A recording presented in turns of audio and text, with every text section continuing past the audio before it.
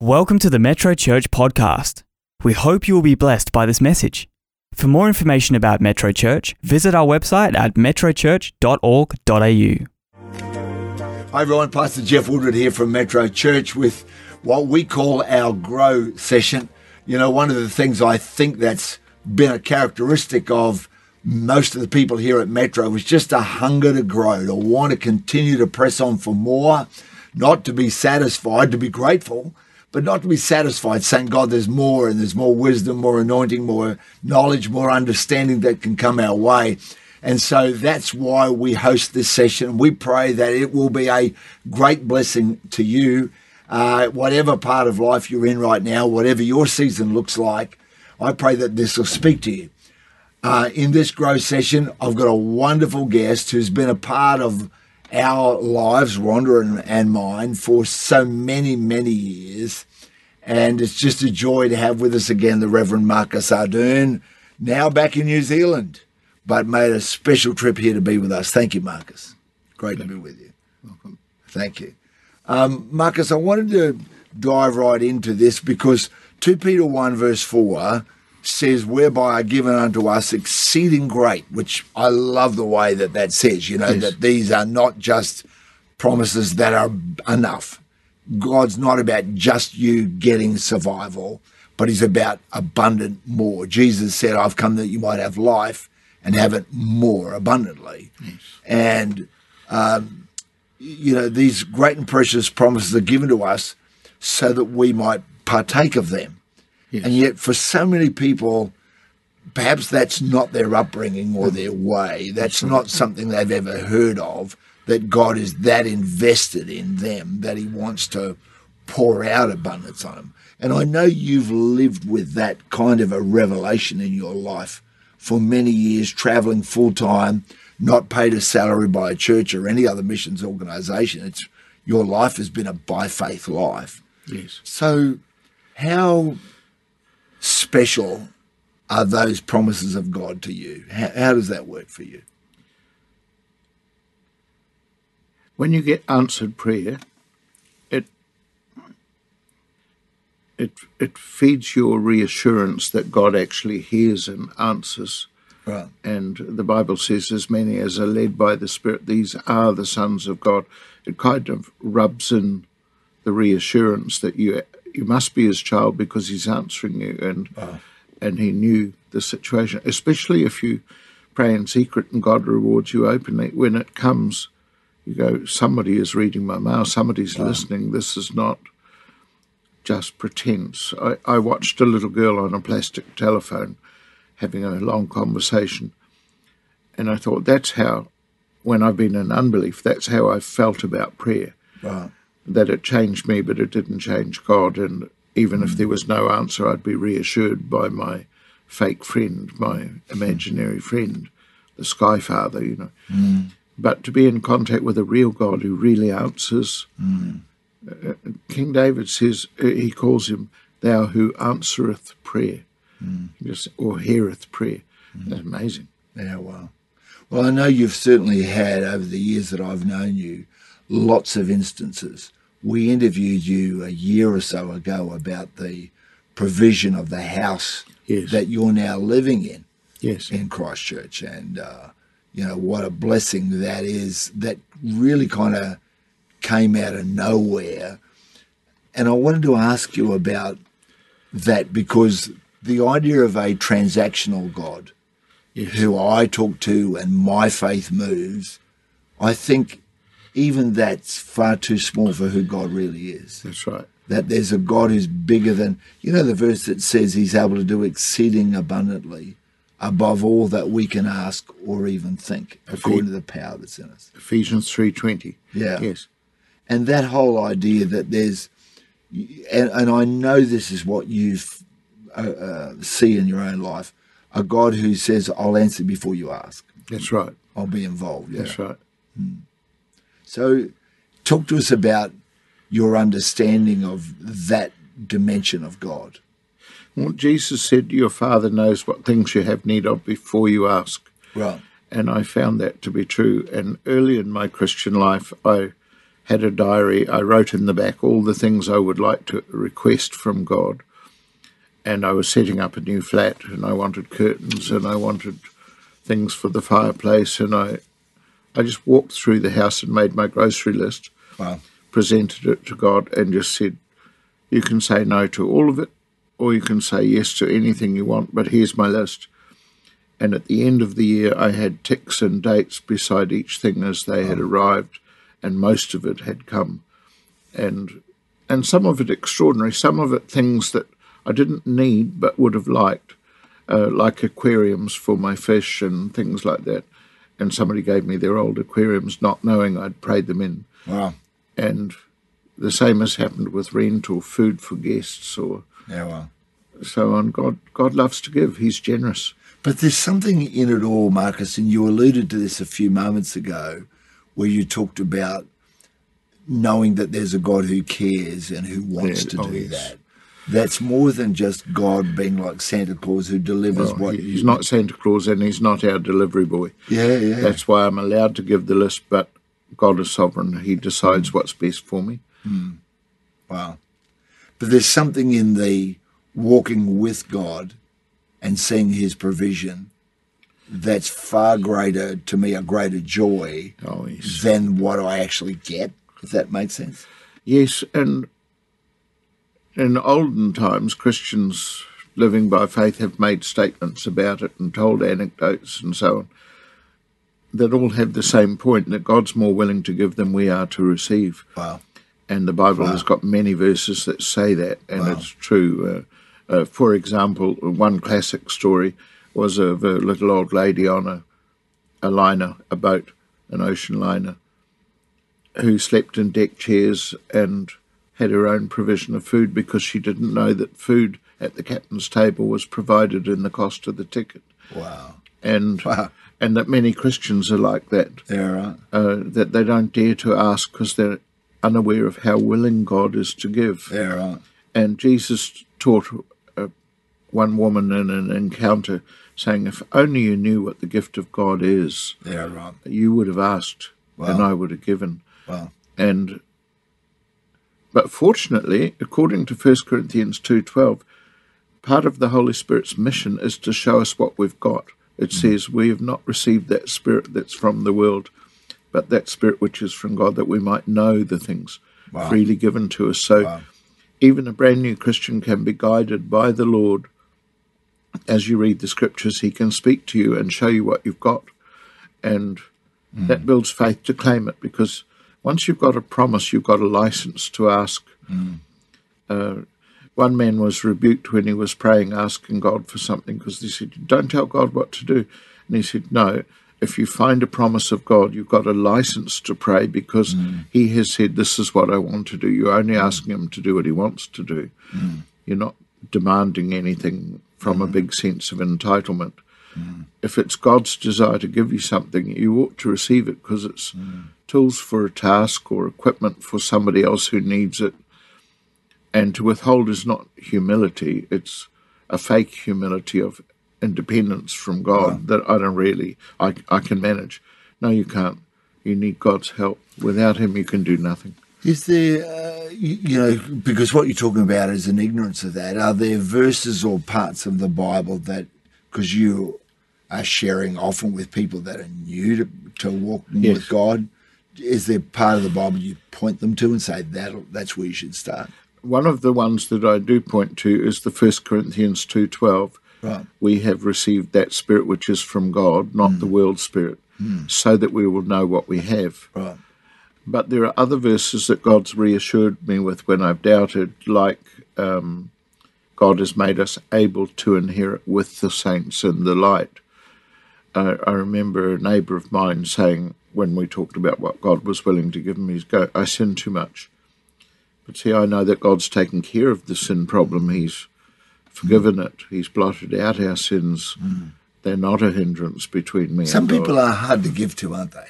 I mean, Yes, even just naturally in life, if you've ever given a compliment to someone and they go, oh, no, well, that was nothing. That's right. And you just go, look, I'm trying to give you a compliment. I 100% agree. And evil people use it for disadvantaged people in the cults will give you a free flower and then ask for a donation. And psychologically, if you're given something, you think, well, they gave me something, I should give them something. So they've got you over a barrel, but it's a deception.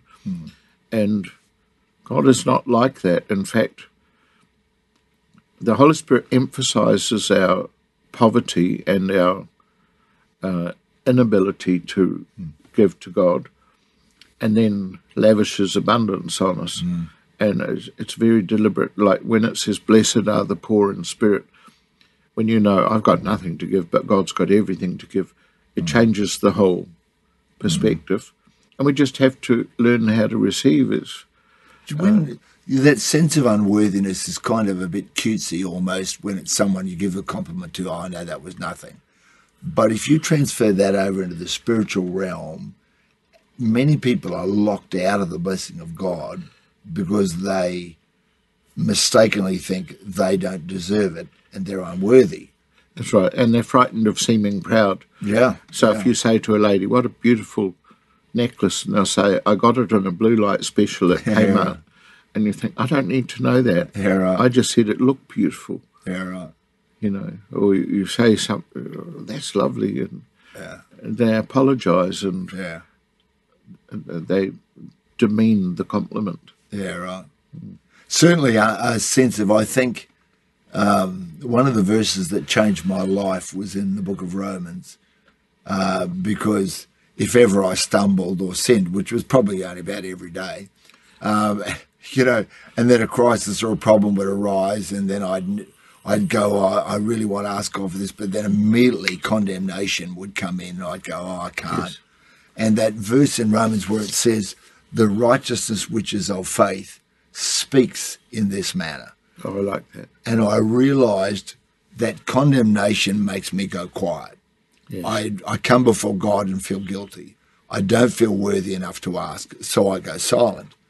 But righteousness doesn't make you go silent, it makes you vocal, makes you speak. Having the same spirit of faith, we speak. Yeah. Yep. So I began to act out of that and start to say, God, I am guilty. I did that. I shouldn't have done it. I wish I hadn't. And I can't undo it now, but I'm righteous by faith in you. Amen. Totally. So I'm coming just as confidently as if I'd been living pure-hearted and holy the whole moment. Yeah. Yes. So, according to the Bible, we're given a free gift of righteousness. Yeah, right. And if that's true, it's taken care of the unrighteousness. Yeah, well. Or another way of approaching it, in 1 John it says, if we confess our sin, he's faithful to forgive our sin and to cleanse us of all unrighteousness. Yeah. Well, that last part, cleanse us of all unrighteousness, doesn't leave any behind. Yeah, well. And so when I read a promise of God with a condition, like, for example, Psalm 112, the righteous man will have this and this and this, my first take on it is, that can't be me because I'm not righteous, I know what I did. My second take is, but if Jesus is my righteousness, did he fulfill it? Well, he did. And am I his child? It says the child of the righteous will be mighty upon the earth. That's me. I'm his child. Or if I'm made righteous, I can look through that, you know, he shall not believe an evil report. Then it talks about the abundance in his house that God gives. I believe for that. And I even found a verse in Deuteronomy 28, about 47, that God said, I cursed my people because they refused to serve me with joy and gladness for the abundance of all things. So their reluctance to take hold of the promises of God brought a curse. He wanted to watch them enjoying his promises, and he says, if you refuse to do it, you'll be cursed by what you did. It's our duty to there's that verse is that Hezekiah who said, I'm not going to ask, and God said, you don't weary me by asking, you weary me by not asking. Well, that's a great passage. I haven't thought of that. I like that. I'll use that one. Yeah, but that's the truth. But it is. And I mean, you've talked about, a sense of unworthiness that stops us receiving, and ignorance of God's word. Yes. And, that's why we should keep exploring. Yeah, exactly. Yes. And that's why, no matter how many times you read the Bible, it's got to be the most unique book on the planet. that even if you've read it 500 times, the 501st time, you will read it and the Holy Spirit will illuminate something to you that you go, never saw that before. Yes, the author guides you through the book. The Holy Spirit is the author. But also older Christians, when I see them quoting favourite Bible promises or see them receiving by faith, even if you're not academic and you're not particularly well trained or you find the Bible intimidating, you see other people feasting on the book, getting something out, and they transfer it to you. They tell you, this is what I claim, this is what I saw, just like you were quoting some verses that have helped you. That's how I learned quite a few of the Bible verses, not by academic study, but by hearing other Christians use them, and especially old missionary books where people have been in life-threatening situations or bad weather or war zones or poverty zones, and you see God come through for them and his promises and provide them food for their children and clothes and open doors that seem to be locked. God makes a way where there seems to be no way. Yeah, well. When those things happen, you go, well, if he's no respecter of persons and I'm a believer too, why not? One of the things, though, that also I think hinders people from asking boldly is the kind of a notion of, well, you know, it's a fallen world, it's just life. And so I know for me growing up, it seemed to me that God's answers to prayer were fairly random. Yes. In the people that I knew. There was no confident expectation, no boldness. You know, we were taught to pray for be thy will in case, you know, God may have had some other idea. And it always seemed to me genuinely to absolutely short-circuit faith. You know, in an electrical current, a short circuit interrupts where it's supposed to go and prevents it. And that seems to me to be one of the great shortcuts to people's faith, is this idea of, well, after all. You know. I still fall into it. Really? Yes, I find very often I settle for less than God's best and make do. And I hear him speak from within me, challenging me, act like you've got a generous Heavenly Father. Wow. And there are times that I have made do with things.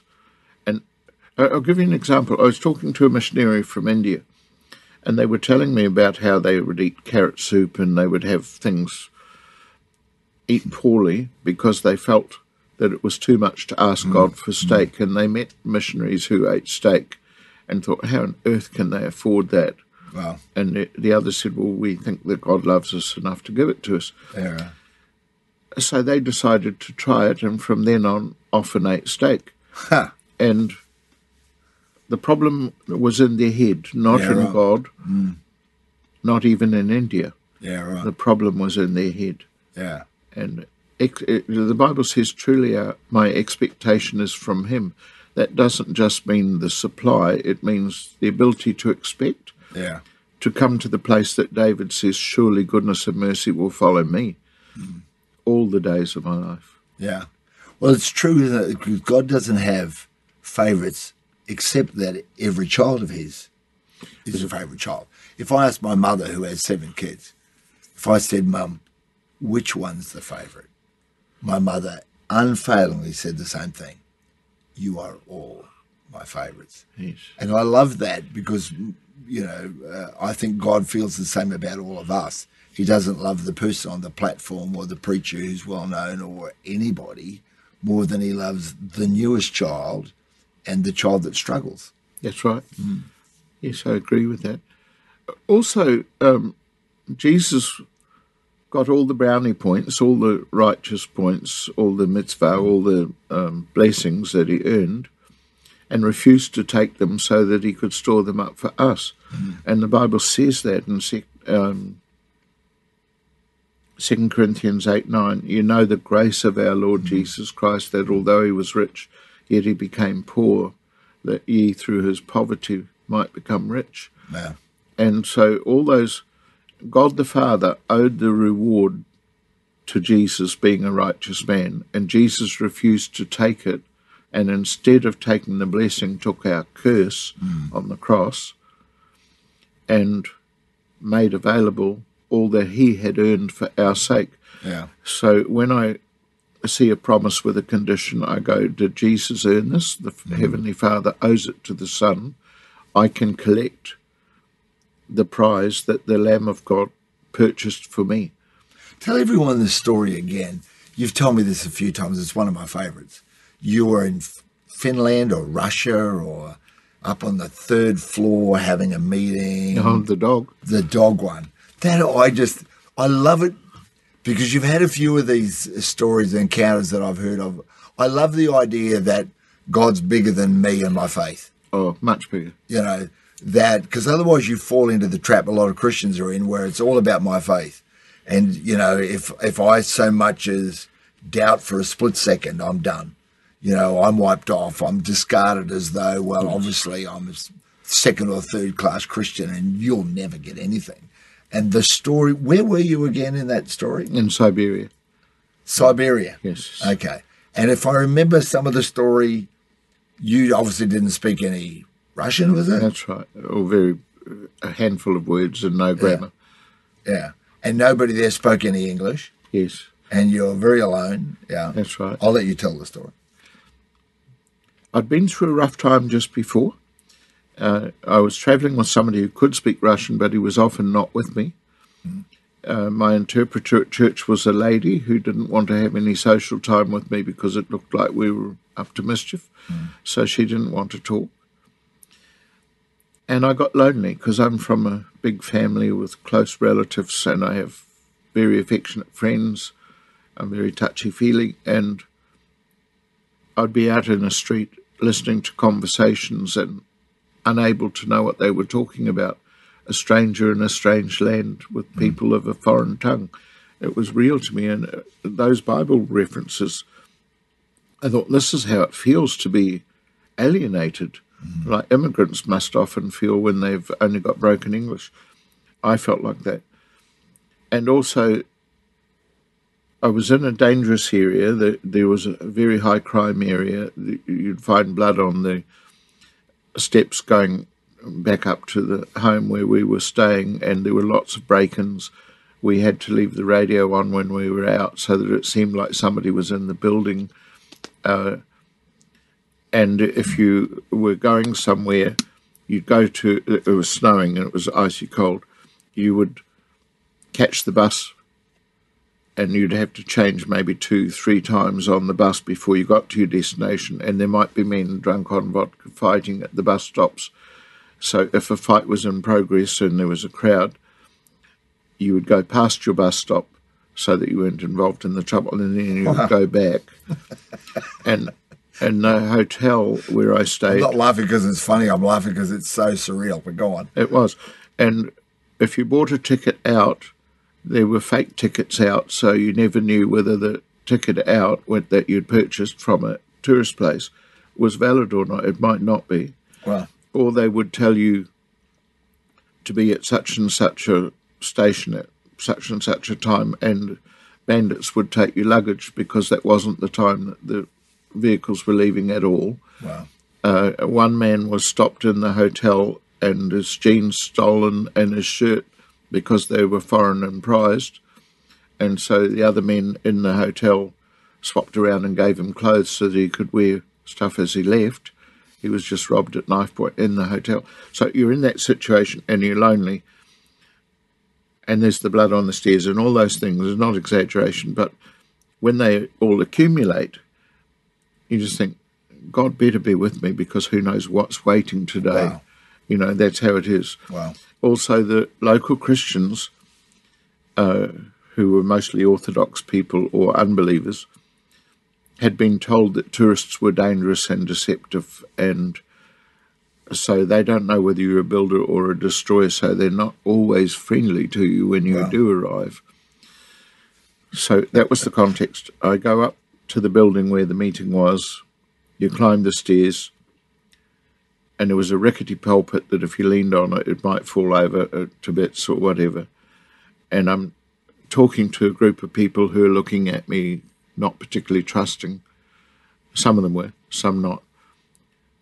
And I just felt empty. And I'm just saying, Lord, I'm spiraling down. I can feel my mood crashing.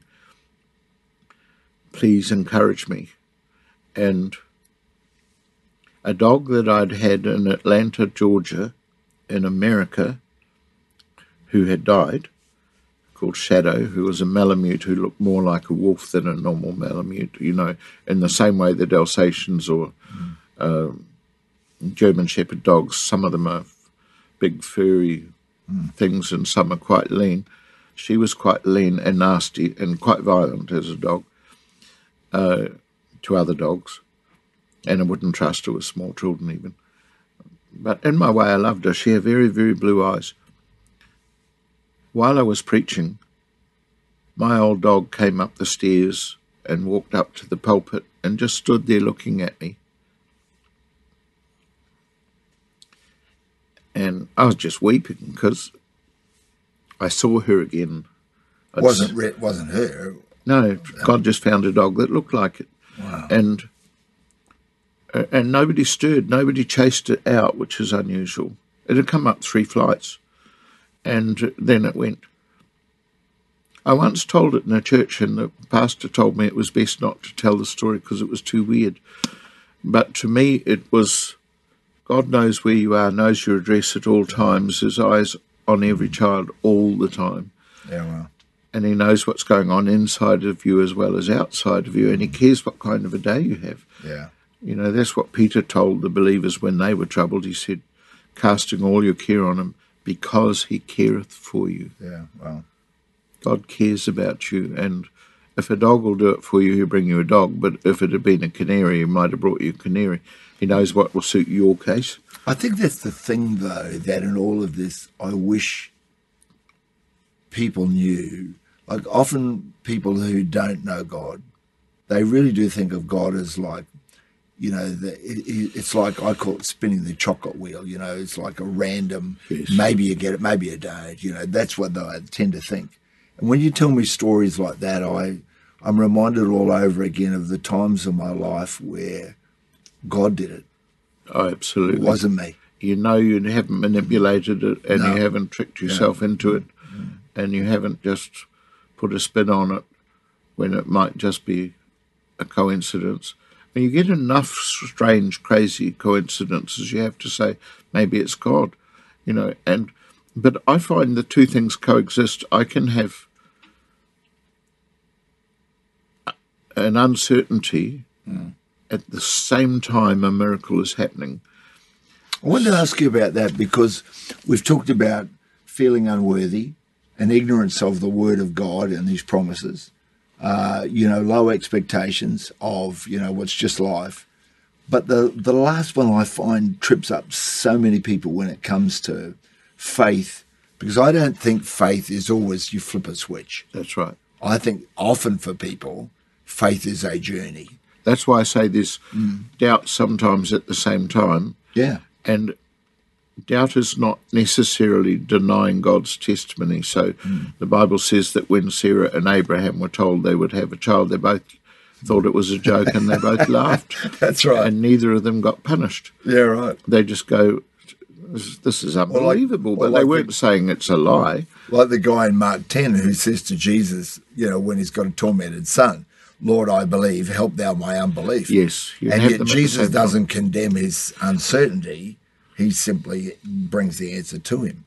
I mean, you mentioned before about doubting. What do you do when doubts crowd in, Marcus? What's your answer for that? I've been wrong so often that it's not crushing to be wrong again. Right. So I'm quite willing to be wrong.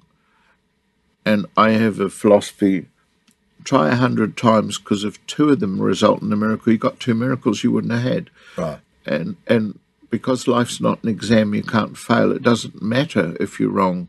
I'm quite used to being wrong. So I've claimed things that God's never given me and felt like I was full of faith, even felt I had Bible verses reassuring me. Crashed and burned, never happened, didn't work out the way I wanted. And I go, that's all right, because God chooses our inheritance. But when the miracle comes, it's so astounding and so big, you're glad you didn't go into cynicism and refusal, and James, who was the Lord's brother, Jesus' brother, says, you have not because you ask not. And I think, well, that's never going to be me. I'm going to be a big asker. I'm going to keep asking. You may as well try. Yeah, well, and sometimes I hear somebody else make a bold statement and I just copy them. So, for example, I listened to a female preacher in America saying, I've got a big mouth, Lord, if you come through for me, I'll tell everybody. Well, later on, I was trapped in a mountain in Armenia where I was dehydrated. I was climbing with a friend and we were lost. And it was a very dangerous area because you're on the border of Turkey and Iran. It's bristling with surveillance equipment. We had passed signs forbidding climbing in that area and we'd ignored them and done it. And so we were up there in the searing heat with pebbles in our mouths because there's no water and otherwise you get dehydrated and panic. And we knew panic was not our friend while we were lost. And it's not nice mountains with snow and trees everywhere. It's rocks and they heat up like an oven. And there we were lost. And I remembered what the American preacher lady had said. So I said, Lord, I've got a big mouth. If you save me, I'll tell everybody. It'll be in your interest to help, And I did. And we accidentally... I always loved that about you, Marcus. You are just so honestly transparent with God, like hello, it's in your best interest. That's great. Well, the wonderful thing in Psalm 107, it talks about fools because of their rebellion were afflicted. Yeah. And it says, nevertheless, he saved them for his own name's sake. So even when you're disqualified, God can come through because he loves to show himself wonderful. And he is. So what happened in Armenia? Oh, we accidentally found our way back. There was no big miracle, but it was. I mean, some things are the goodness of God, and you don't know what a miracle it is until you get to heaven and you discover God moved the immovable or did amazing things. I mean, had the police come and got us, there was no doubt we'd broken laws. What we had done was wrong. We should not have been there. It was our own fault. Wow. But it ended up okay, and I lived to fight another day. That's how a lot of my life has been, that I think if I would be living on God's justice only, right and wrong, I would have been disqualified years ago. And I have been by other Christians sometimes. But if I think of God blotting out my sin and saying, your sins and your lawless deeds I will remember no more, and I will write on your heart, and I'm the God that goes before you and behind you. I'm your reward and your guard. He takes care of my past, he takes care of my future, and he helps me today. A very present help in trouble, Psalm 46 says. A very present help. That means it's not pie in the sky when you die. Yeah. It's steak on the plate while you wait. Wow. It's now. Yeah, wow. Now is the day of salvation, not tomorrow. We need to draw this to an end, and thank you for your wisdom and your amazing stories. I hadn't actually heard about Armenia before, but Yes. Hebrews 11:6 Yes. is a great verse. It says, he that comes or she that comes to God must believe that he is, and that he's the rewarder, which I always think it's the last half that's the forgotten half. Yes. Everybody knows when you come to God, you believe that he's there. Yes. But it also challenges us to say, but I believe that he'll be my rewarder. Yes. I'm seeking him, and that's the requirement. It's not, are you perfect? It's not, are you spotless? It's, are you seeking God? Are you going in the direction God's going in? And I've often thought that my only characteristic of any virtue is just continuing to go forward. Amen. Continuing to go, God, I messed up. Like you said before about, you have had answers to, or things you wanted answers to prayer and you never got them. Yes. So my next question is, well then, why did you get up and keep going forward? Why didn't you fall back into cynicism? Why didn't you just give up? Why didn't you go, oh, it's all too hard? Because there's no miracles there. Yeah, wow. Miracles come to those that keep trying. And there's just an amazing thing. In Romans 15, it says that God is the God of all encouragement, and that the Holy Ghost helps you overflow with hope. So I believe there's an anointing, not only of faith, which is a free gift, but even of hope, that the Holy Spirit himself helps you hope. Yeah, well. And then I read in Romans 10 there's no difference between the Jew or the Greek. The same Lord is Lord of all, rich unto all who call upon him.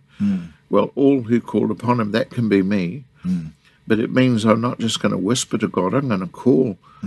I'm actually going to shout my need. I'm going to call on God, because if he's rich unto all that call, that's me. I want the riches. I want to receive so that I can testify. Wow. It's an exciting journey, though, isn't it, Marcus? And, you know, there's ups and downs, no doubt. Yes. And there's some reversals here and there. And there's challenges and difficulties. Psalm 23 starts off in the place of peace, ends up in the place of great victory and blessing. But in between is the valley of the shadow of death. That's right. And I wouldn't have swapped any of my journey with its pains and with its difficulties, because sometimes it's in the valley where I've found the sweetest fellowship with God. You know. Yes, the soil on the mountaintop doesn't grow much. All the rich fruits in the valley. Very good. Yeah, wow. Yeah. Wow. Well, look, we do want to pray with people, and I'd love you to pray for people who are on a journey of receiving something from God. Because there'd be people who are part of this grow session who've got issues with a family that, you know, they can't fix it. They don't know what to do with it. That's right. Or maybe it's a job or a career thing, or maybe it's just something in their own self, and they're wrestling with doubt and going, God, I need you to help get me right in this whole thing. So if I could, and then I'll talk with people a bit further from that. Thanks. Okay. Heavenly Father, you know who is listening, and every heart is open and bare before him. You know all our thoughts before we have them, and you know all our words before we give them. Your own word says that in Psalm 139. And because you perfectly know our case, and you're the great God who only doeth wondrous things, Father, I pray that there will be miracles in the lives of those who listen, and that they will dare to believe beyond what they hope or think, according to Ephesians 3:20, that God's able to do exceedingly far above all we ask or think. You said, if thou canst believe, all things are possible to him that believeth. You said, even if your sons are the legitimate prey to the tyrant, even then, you said, I will fight for you and I will save your sons. So even when we're disqualified, you are our qualifier. You are the one who makes us able to receive.